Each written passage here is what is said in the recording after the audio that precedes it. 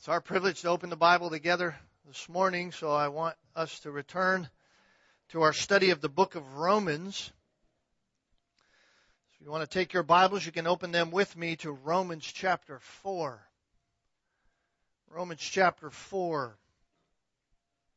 We are continuing our study of this great doctrine that we know as justification by faith alone. Justification by faith alone. And as we have seen over the past several weeks in our study, unbelief always has its objections. Unbelief always has its ways in which it does not want to believe. The sinful heart of man does not want to hear of salvation that has nothing to do with his own efforts. Our hearts do not resonate with that information. Our hearts do not like that kind of information. In fact, anytime that kind of statement is made, that salvation comes to a person by faith alone, and thereby implying that they have nothing that they can bring to the equation in order to mitigate any kind of guilt of their own, the arguments to that reality and that idea begin to be made. The most prevalent of all the arguments is the idea that certain efforts on behalf of mankind, as long as those efforts are defined as good in some kind of way, either moralistically or religiously, that those efforts should be included and in fact should be accepted by God. They should be a viable means by which God can therefore justify that person during the inevitable day that is coming, which is judgment. We know, at least at the very least, if we are to accommodate even the liberal mind in the world today, that some kind of judgment is coming. The Bible even declares it in Hebrews chapter 9 and verse 27, where it says it has been appointed for man to die once, and then comes judgment. So whatever someone may believe about the future, whatever someone may believe about the afterlife, one thing is sure, and we see it happening all around us every day in our world. People die. So you can say what you want about the Word of God. You can say, well, I only believe some of it, or I don't believe any of it, or it was written by man. One thing is sure about the Word of God, at least in Hebrews 9:27. It got part of it right if whatever we believe about that happens later. People die. People die. Death is inevitable. And according to Hebrews 9:27, so too is judgment. And so the Apostle Paul in Romans has been dismantling the idea that justification before God has anything to do with man's efforts. That it has anything to do. When I say justification, I mean salvation. I mean standing before God and not being counted guilty. Moral and or religious ritual have no bearing upon salvation as far as justification is concerned, as far as the declaration of God that you are no longer guilty of your sin. And of course, justification is that very definition. It is that eternal declaration, that forensic, legal definition, if you will, that legal declaration by the judge of the universe that you are innocent of the guilt and penalty of your sin. Doesn't matter if it's past sin, doesn't matter if it's present sin, doesn't matter if it's future sin, all of it you have been absolved of if you are justified. And so this is where we have been over the past several weeks. And if you haven't been here, you haven't heard that, maybe you're visiting with us today, if you haven't gotten those, go to our website or something and download the past few messages and listen to them, at least up to the point where we are this morning, because it's going to help it's going to help fill in the gaps that you might have in your heart and mind as you listen even this morning. The driving point, however, thus far, is that salvation, the declaration by God, the justifying reality before God, is by faith alone. That's Paul's driving emphasis. And he uses the life of Abraham as the perfect illustration, if you will, for both Jew and Gentile alike. And I pray we will understand why, if we don't understand that already. So this morning, I'd like us to consider this. What saving faith looks like in practice. What saving faith looks like in practice. And I want us to do that by looking once again at what Paul looks at, Abraham's faith. And maybe a better way to say it is to ask it in the form of a question rather than make a statement. Let's ask it in the form of a question so that we understand what we're thinking about. Do we know what faith is? Maybe that's a better way to say it. Do we know what saving faith actually is? In other words, do we know the essential qualities of the kind of faith that justifies? Do we know the essential qualities of the kind of faith that justifies? I ask that question because in our study of Romans, the Holy Spirit has told us several times that Abraham is justified by faith. Abraham is justified by faith. So, what exactly does that mean in its outworking? The Scriptures tell us Abraham was justified by faith. What does that mean in the outflow of Abraham's life? What did that faith show in practice in Abraham? Well, I believe we get a clear answer to that question in verses 18, or 19 really, through 20, no, actually 18 through 22. 18 through 22 of chapter 4. And it's extremely important that we understand what this means. Why? Because verses 23 through 25 clearly say, now, not for his sake only was it written that it was reckoned to him, but for our sake also, to whom it will be reckoned. And of course, Paul's writing to these people and to everyone who future reads this, as those who believe in him who raised Jesus our Lord from the dead. You see, this was written for us. So the driving point of Paul isn't simply to show us Abraham's faith. The driving point for Paul is our faith. Our faith.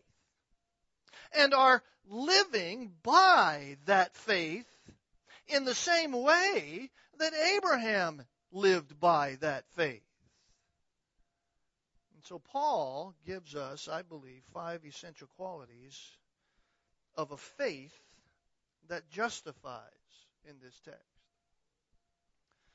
So let me just begin by reading verses 18 through 22 for us.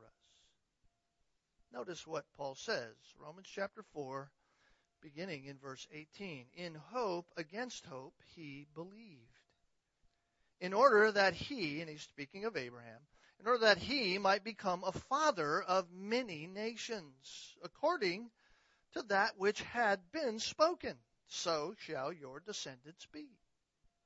And without becoming weak in faith, he contemplated his own body, now as good as dead, since he was about 100 years old, and the deadness of Sarah's womb. Yet, with respect to the promise of God, he did not waver in unbelief, but grew strong in faith, giving glory to God, and being fully assured that what he had promised, he was able also to perform. Therefore, also, it was reckoned to him as righteousness. So what does saving faith look like in practice? In Romans 4, verses 18 to 22, we have 5 essential qualities of saving or justifying faith. 5 essential qualities of saving or justifying faith.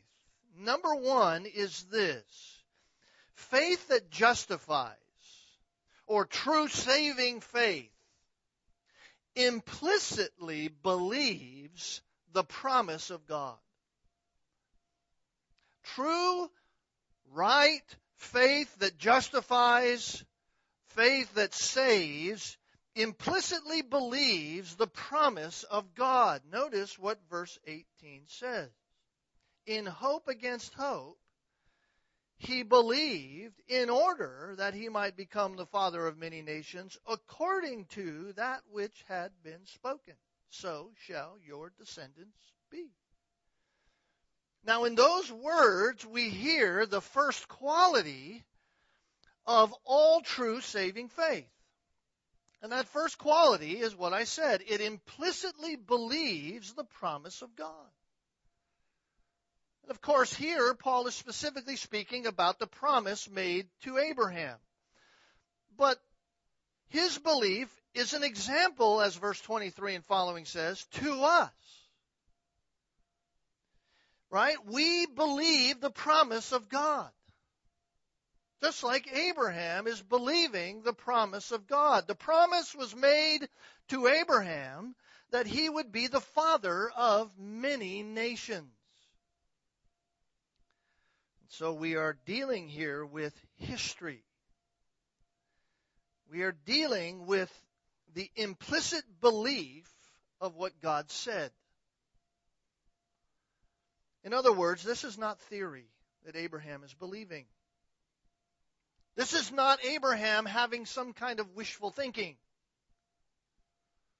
This is actual history, and it's history that we know about. It is recorded for us. It has been preserved by God through all the ages for us in the Old Testament, in the Hebrew Scriptures, so that we could read about it, so that you and I here some 3,000 years later can learn of the character of God. And Abraham is the beginning of a long history of the nation of Israel in a natural way. Right? And he is the beginning of a long history of many people in a spiritual way. And the reality of that became an actuality through the instrumentality of faith. Abraham believed God. So what did this faith enable him to do? What did it enable Abraham to do? Well, as I already have somewhat alluded to, first and foremost, it enabled him to trust God's promise to him. Justifying faith trusts the promise that God makes. Now, that may seem like a small or even redundant thing. Faith trusts, right? Faith is trust, right? Saving faith, justifying faith, trusts what God says. And that might seem redundant to us until we consider the promise itself and what Paul is referring to here. He says Abraham believed. He believed, right? In hope against hope, he believed so that he might become the father of many nations. And that idea is summed up in the quote that Paul gives here at the end of verse 18, which is a quote from Genesis chapter 15 and verse 5, so shall your descendants be. So there is the promise. There is the promise. So shall your descendants be. Paul, interpreting that and exegeting the text for us from the Old Testament, tells us this is what it means by what it says, that he would be the father of many nations. Now remember, I said in previous messages that this promise is twofold. Remember I said that? On one side you have the physical promise to Abraham. God promises to Abraham that he would have an enormous physical heritage. An enormous physical heritage. In fact, it would be so large, the promise that God has made about that God himself illustrates to Abraham just how large his descendants would be in magnitude, and he compares it to what? The sand of the seashore and the stars of the sky. In fact, he tells Abraham, go out and look at the stars of the sky and count them if you are able. That's how far your descendants are going to go, Abraham. So now try for a moment to realize the mind-blowing hugeness of that promise to Abraham. Just concerning the physical aspect. We're not even talking about the spiritual side yet, but just think about the physical reality of that. Abraham, your descendants are going to be like the sand of the seashore. If you read in Nehemiah, it even says that. They were like the sand of the sea. Try for a moment to think about that. Here is a man who is nearly 100 years old. Now, I know there are some of us who are growing in our age here, but nobody's at that age yet here. Close. His wife is over 90. He doesn't have any children, so he hasn't had any physical progeny yet. And yet God makes this incredible promise to him about his natural descendants. God says to him, Abraham, go look at the stars. If you can even count them, because that is the magnitude that I'm talking about. That is the essence of my promise to you, Abraham. It seems rather far-fetched and crazy, doesn't it? I mean, think about it. Somebody comes to you and says some silliness like that. You're going to go, you're really whacked out. I mean, you're clueless. Do you even realize who I am? Do you realize what you're saying? And yet, Abraham hears this from God, and yet faith enables Abraham to believe it. And even more than that, the promise had another incredible aspect to it. It wasn't just the physical side. That's crazy enough. But there's another side to it that's even more incredible. When God speaks to Abraham, he's not only speaking to him about his natural descendants, but at the same time, he's promising another seed. Another seed. Remember that? We know that. We know the mystery of that, the answer to that, because Galatians 3:16 says, now the promises were spoken to Abraham and to his seed. So not only is God speaking to Abraham about his natural descendants, but he's speaking to him about what's going to come through his seed. He does not say to seeds, referring to many, but to one, and to your seed, which is, as Paul says in Galatians 3:16, Jesus Christ. And so that even more incredible aspect has to be included in the promise that God makes to Abraham. When he says, as Paul quotes here in verse 18, so shall your descendants be. So the promise to Abraham was not only for natural descendants. That's beyond any natural comprehension at all. It would be like two people who were both in their glory years going into the maternity ward at the hospital and saying, hey, clear a bed for us, we're about to have children. The only phone that would be picked up is the one to the crazy ward. Come get these people. But also here is the spiritual descendants of Abraham in the promise that would come through the one seed, Jesus Christ.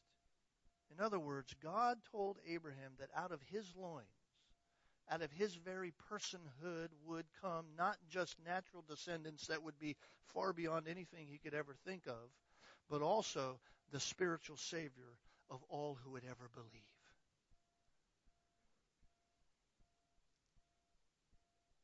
And this is Jesus Christ. And this is exactly what Jesus Christ himself said in this way in John chapter 8, verse 56. When he speaks to the Pharisees, he says to them, your father Abraham rejoiced to see my day, and he saw it and was glad. You see, in the promise of God, so shall your descendants be. Abraham rejoiced at what God was saying. You cannot say Abraham did not get it.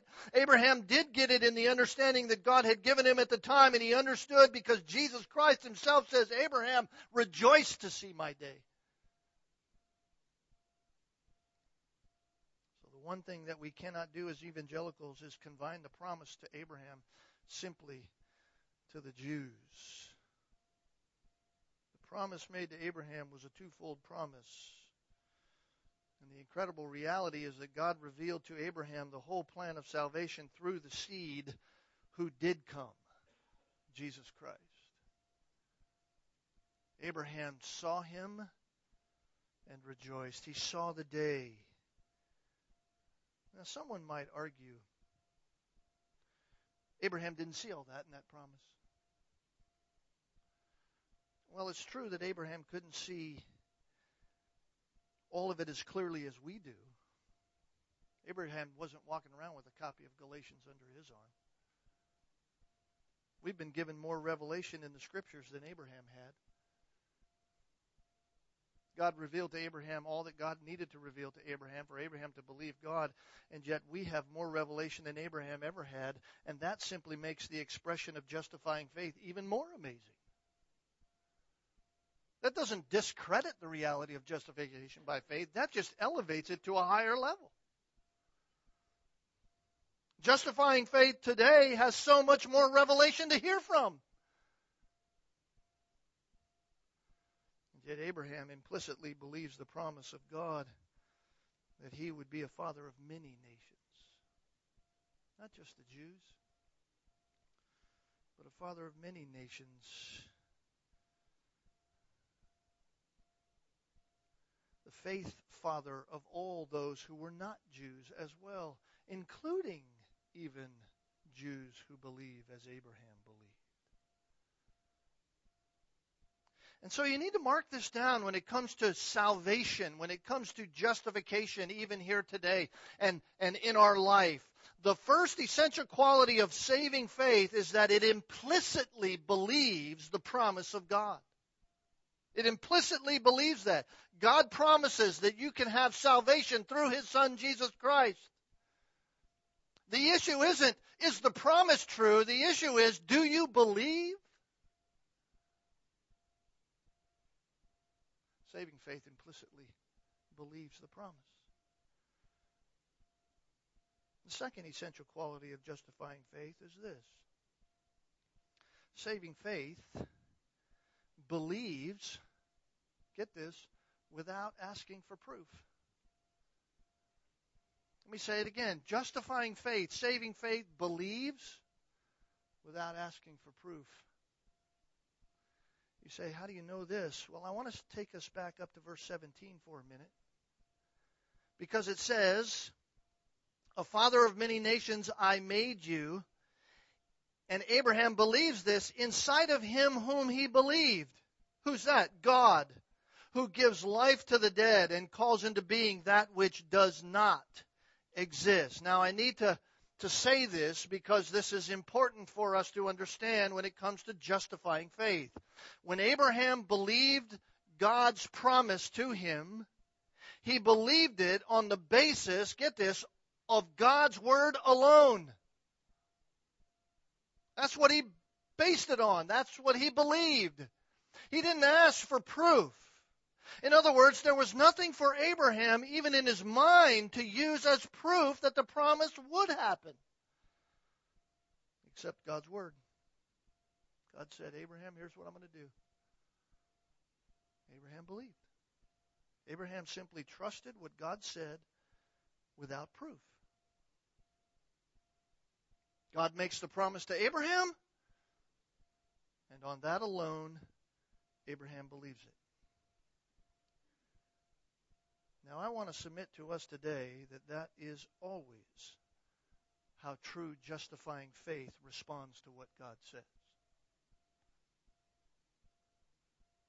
That is always how justifying faith responds to what God says. Saving faith does not look for, Saving faith does not ask for proof so that it can be sure that it's doing the right thing. In fact, it would be right for us to say that it doesn't even need proof. You say, why? Because saving faith is always content with God's Word alone. Why? Because He's God.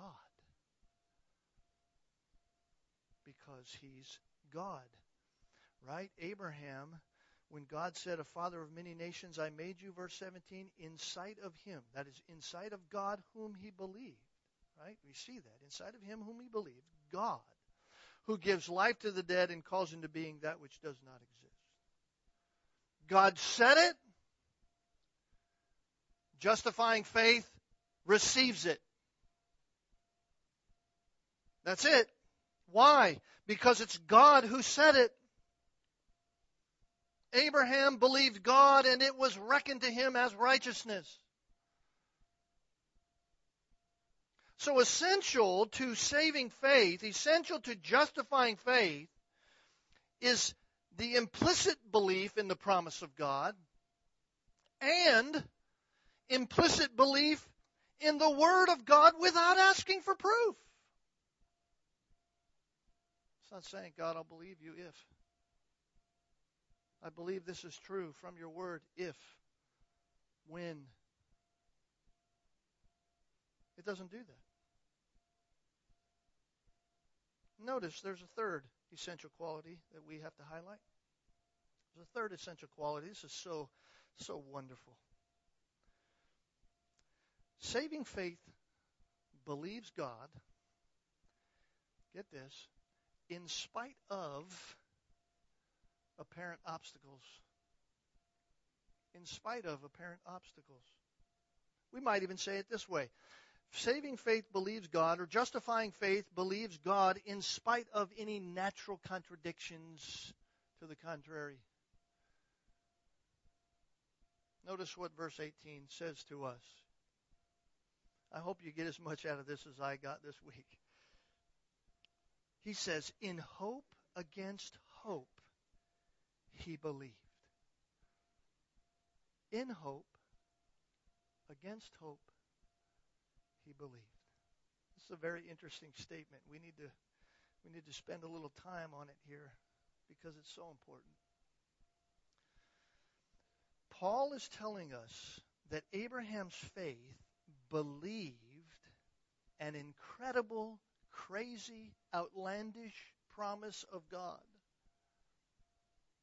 simply because of the Word of God, but also notice contrary to what naturally appeared to be in the way of that belief. Verse 18 says, in hope against hope, he believed. In hope against hope, he believed. And what that phrase means is that there was no natural hope for the promise of God to be accomplished. In other words, in a natural sense, according to human means, everything was against the promise. Everything. Now think about it with me again. Abraham's own natural body is as good as dead. Sarah's womb is as good as dead. Her natural ability to bear children was long past. And yet God makes this promise to Abraham concerning his descendants, both natural and spiritual. And yet, on a natural level, from a human perspective, there is no conceivable way this could take place. There's no natural hope at all. No way in which from a natural level Abraham would have hope and Sarah would have hope that there might be a natural birth of a child through her womb. Let alone that through them would come the Savior of the world. So the promise was, at least from a natural point of view, from a human perspective, it was a hopeless situation. totally, completely, absolutely hopeless. Everything's against it. Everything naturally is against it in this life. And so the text says, against hope, he believed. Against hope, he believed. But what did he believe? He believed, get this, he believed in the hope that God laid before him in the promise. He didn't hope in his natural abilities to get it done, even though he tried to do that, and God said that's not how the promise is happening through Ishmael. He hoped in the hope that God gave him in the promise that God gave. It says, in hope against hope he believed. Now, if you do the literal idea, the literal translation of this is Abraham who, against hope, believed in hope. That's the idea. Abraham who, against hope, against his natural hope, believed in hope. In the hope that God gave him in the promise. In other words, what Paul is saying to us is that Abraham, against any idea to be able to naturally accomplish these things, he believed in the hope that God was laying out for him. Why? Because of who said it to him. Abraham could believe in the hope that God was giving him in the promise that God had given him because of who said it to him. Now listen, this is where we ought to be, because this is the same hope. Listen, that is the same hope that we have in the promise of God in Jesus Christ.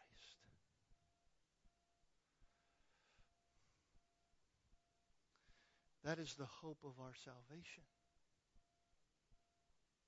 Acts 26:6, Paul is before the council trying to say exactly, why am I here? Why am I being challenged by this? Why are you dragging me in here? He says, and now I'm standing trial for the hope of the promise made by God to our fathers.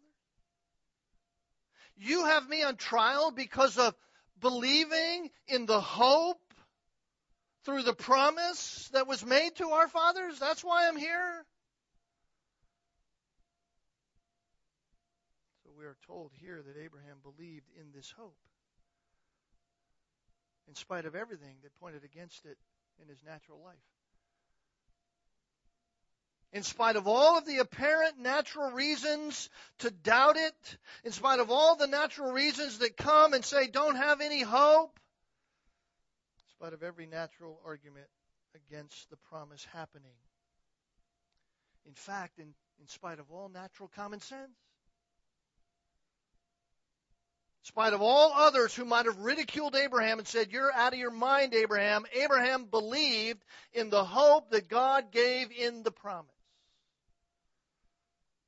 Against all natural hope, he believed in hope.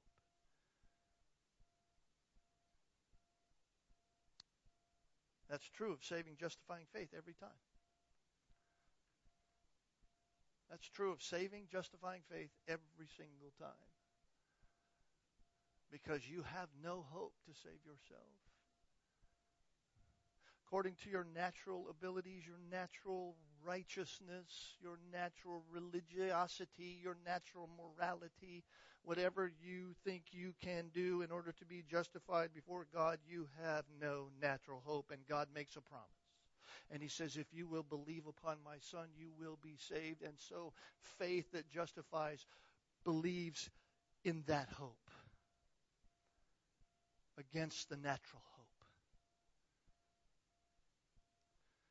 If we will confess our sins and repent, believing that we will be delivered from the domain of darkness and transferred into the domain of his dear Son, we will be saved, Colossians tells us. That's the hope of the promise. If you would believe in Jesus Christ as Lord and Savior, you will be saved from the wrath to come. That's the hope of the promise. All of our natural thinking fights against that. All of our human logic argues against that. It says there's got to be another way. There's got to be something I can do. There's got to be some other thing that I'm missing here. We look at the reality of the promise and the miraculous reality of what we are promised by God. How crazy it is that God would save through someone dying on a cross, the sinner who would confess his sin. And we look at all that, and we look at our fallen nature, and we say that cannot be so.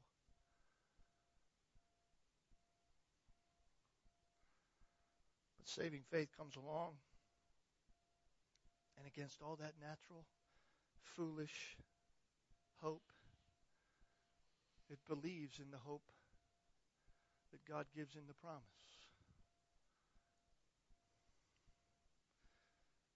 So in spite of all apparent obstacles, saving faith believes in what God says. Believes. Take the statement in Hebrews chapter 11.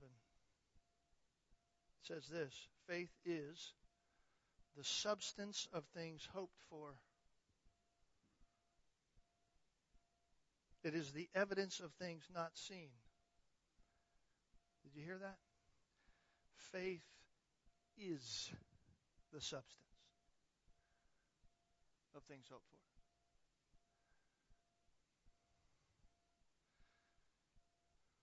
So right there, the writer of Hebrews is confirming that faith is the very substantive matter of the very thing we hope for. Faith is the evidence for it. It's the substance for it, it's the evidence for it. In other words, it is the evidential value and element of justifying faith. It isn't something vague, it isn't something uncertain. No way. Saving, justifying faith is that which substantiates the promise. You want the promise of God to be substantiated, that your salvation is secure? Believe. That brings us then to the fourth essential quality of justifying faith. Justifying faith is strong and unwavering faith. Justifying faith is strong and unwavering faith. Notice what he says in verses 19 and 20. And without becoming weak in faith, he contemplated his own body, now as good as dead, since he was about 100 years old, and the deadness of Sarah's womb. Yet, with respect to the promise of God, he did not waver in unbelief, but grew strong in faith, giving glory to God.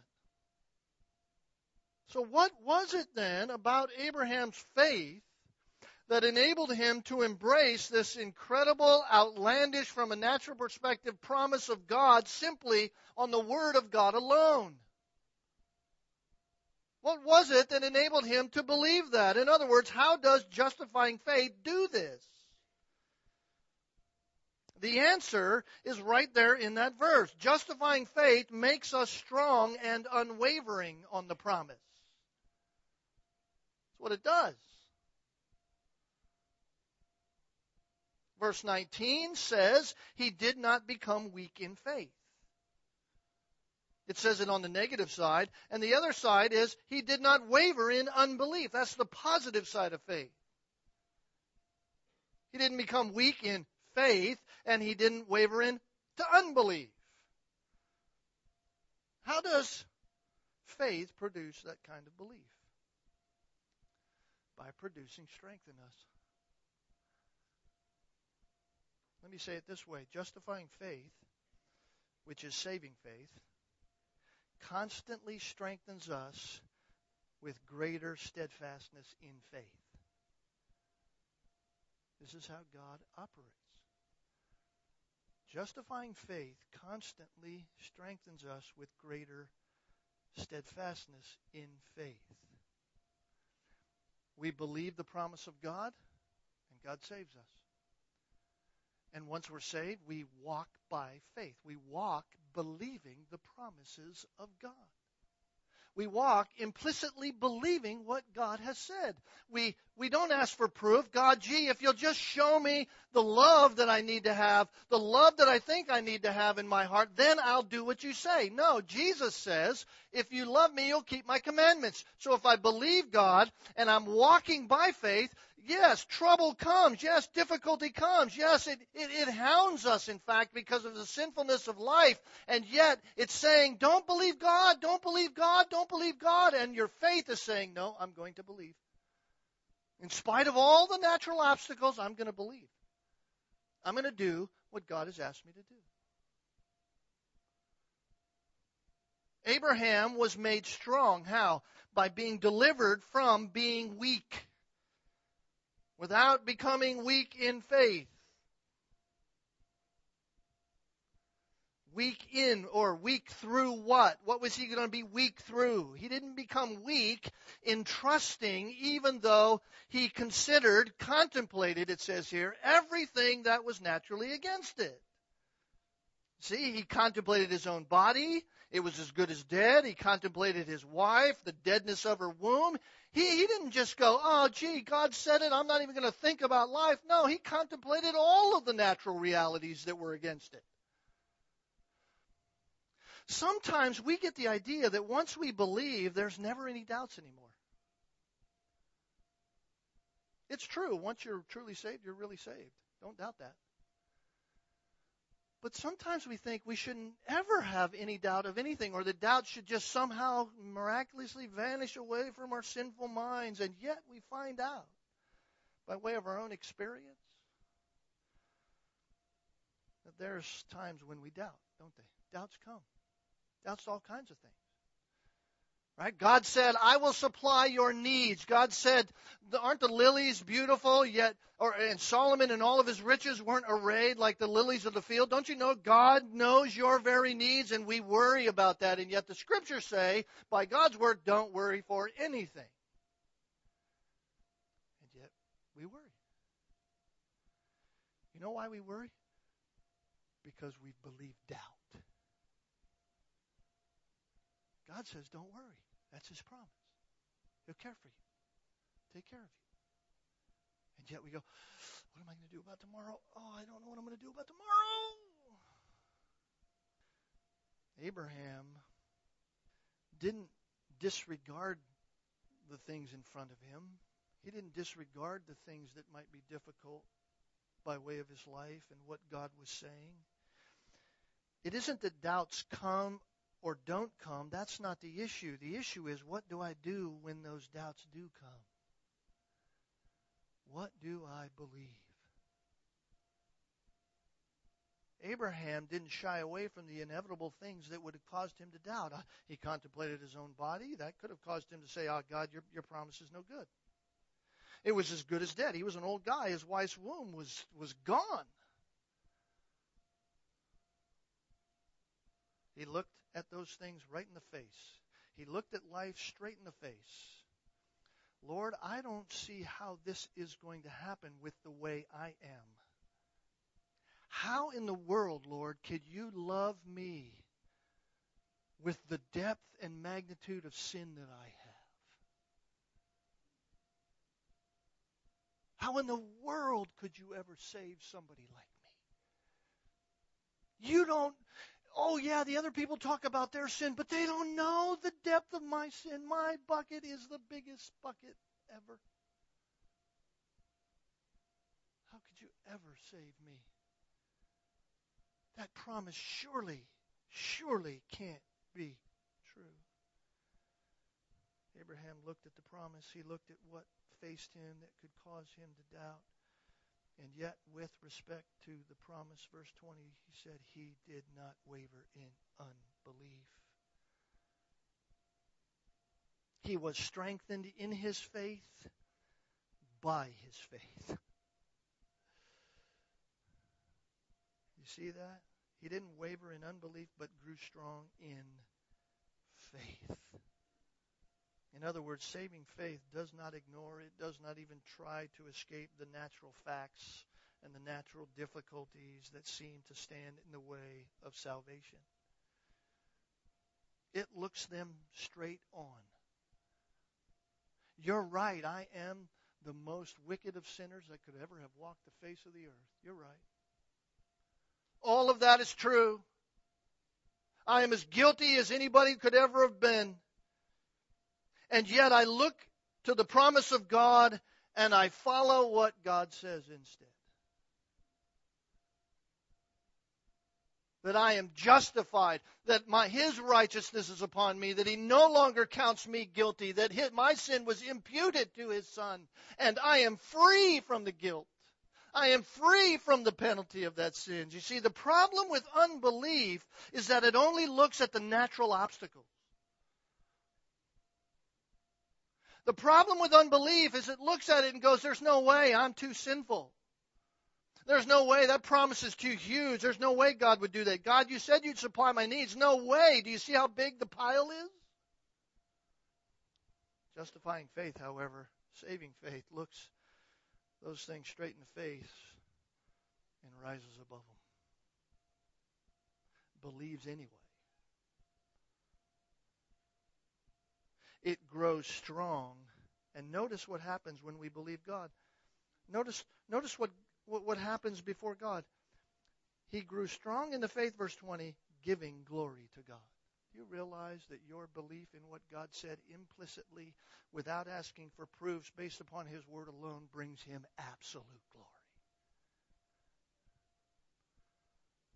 He is glorified through us when we believe what He says. And then number 5. Justifying faith is always assured faith. Justifying faith, saving faith, is always assured faith. Notice verse 21. And being fully assured that what He had promised, He was able also to perform. Abraham's faith, the faith that God had granted to Abraham, enabled Abraham to be fully assured in the promise that God had given. Some of your translations might say he was fully persuaded. I like that. He was fully persuaded. We have to realize that true faith always has a quality of assurance to it. Always. In other words, inherent to saving faith is a confidence in it. It is the conviction of things not seen, Hebrews 11 says.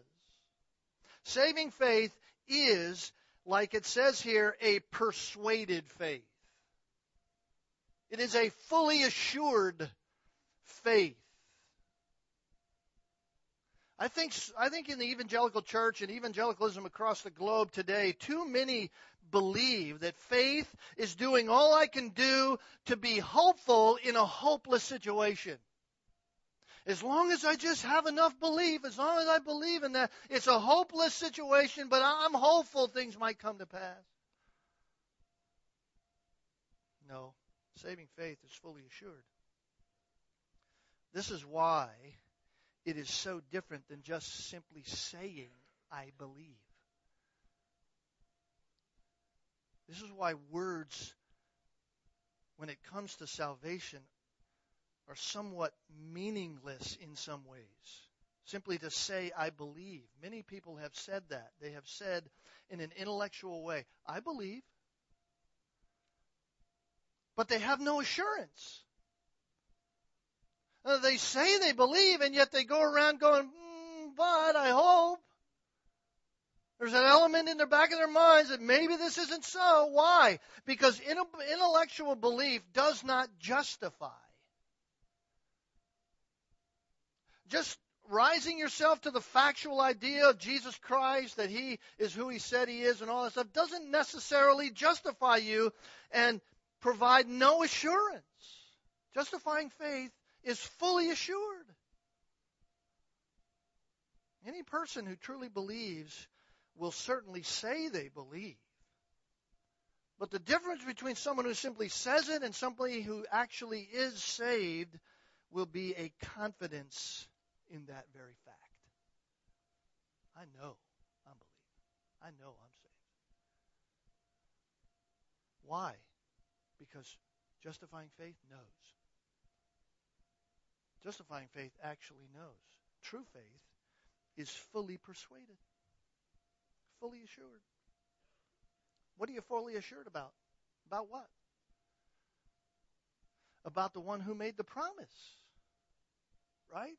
He's fully assured that what he had promised, what God said, he was able to do. You see, that's where our assurance lies. We have a hope in the promise that if you believe upon my Son, you will be saved. There's a grand hope that goes against all doubt of the ridiculousness of human nature that says it can't be done. And that hope drives us, that faith drives us, it strengthens us, and we have believed Him. It's assured because of Him who made the promise. He can make it happen.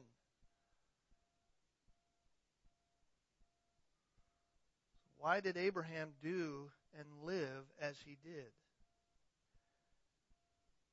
And I might add, even to the point that Abraham received a different name from God than what his name was when God began this promising. His name was Abram. Abram means exalted father. And God said from now on, after he had told him the promise of many nations, I'm going to make many nations, so shall your descendants be, he names him Abraham. You know what Abraham means? Father of many nations. Abraham was so assured in the promise that he said to everybody around him, don't call me Abram anymore. Don't call me exalted father. Now you call me father of many nations. God said, call me that name. He's the one who promised it. I know He can make it happen. You start calling me by it. People say to us, you Christians are just a bunch of whack jobs. Want to call yourself Christians, followers of Jesus. You call me it. You go ahead. You call me it. Because the one who promised it can make it happen. Abraham was fully assured of the promise because he was fully assured of the one who made the promise. This is why our faith glorifies God. Because it says, God, we believe who you are and what you said and that you can do whatever you say. Saving faith always produces assurance because saving faith is entrusting in the promise made, which is entrusting itself to the one who made it. That's why it's assured. No reason to fear. Death, where is your victory? If we are loved in Christ Jesus, who could separate us from the love of God? Paul will say in Romans chapter 8. Nothing can separate us from that love. If God has brought us there, if God's the one who's making it happen, then guess what? You can do nothing to get out of that. So if there's no assurance, then in what are you believing? If there's no assurance, maybe it's because you have your hope resting in your efforts, your own work, your own duty, your own moralistic activities, your own religious ritual.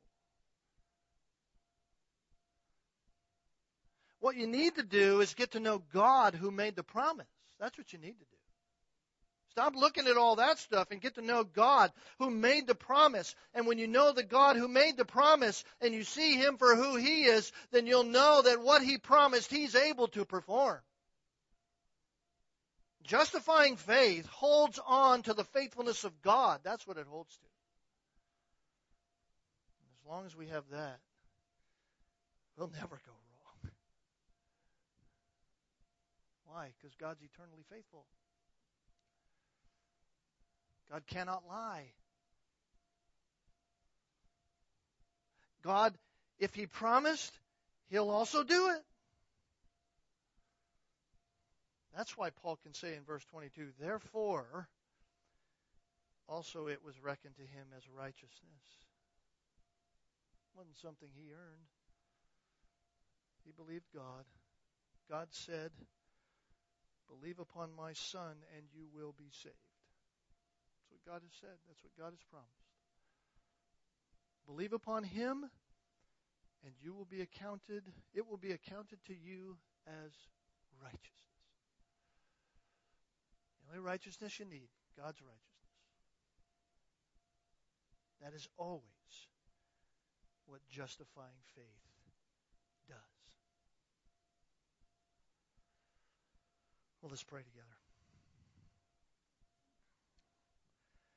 Father, thank you for our time this morning. Thank you for the rich gems that are here in this text for us. Lord, I pray for each one of us here this morning, those of us who are already your children by faith in Jesus Christ, Lord, we face doubts every day. Our sinful flesh conjures up things Satan would love for us to follow after the foolishness of those things. Lord, help us to walk by faith. Strengthen us in that. Trusting in your promise, regardless of what obstacles may lie ahead, may lie right before us, may we know that you promised, and because you promised, you can do it. We're not naming it and claiming it by any stretch, Lord. We know that your orchestration of whatever comes about is by your great grace. Help us stand in that grace, entrusting ourselves as Christ did to the one who judges righteously. For those who don't know Jesus Christ here this morning, who are sitting here, they've heard this and they know they're sinners. They know before you they're guilty. Father, grant them faith to trust you, to believe your promise. Let them implicitly believe your word. Let them trust it based upon your word only. Father, don't let the obstacles of asking for proof stand in the way. Show them the beauty of Jesus Christ in their eyes, the ugliness of their sin, that they might confess before you with their mouth and believe in their heart that Jesus is Lord, to the glory of you, so that they might know true salvation and begin today to live according to what you have said in honor of your name. Lord, may these things be penetrating our own hearts as Christians. May this be the words on our mouth that we share with others, that your name would be uplifted, that your great grace would be shown to others, that Christ would be received, that no one would walk out of this place without knowing you as their Savior. Thank you for these things, we pray. In Jesus' name, amen.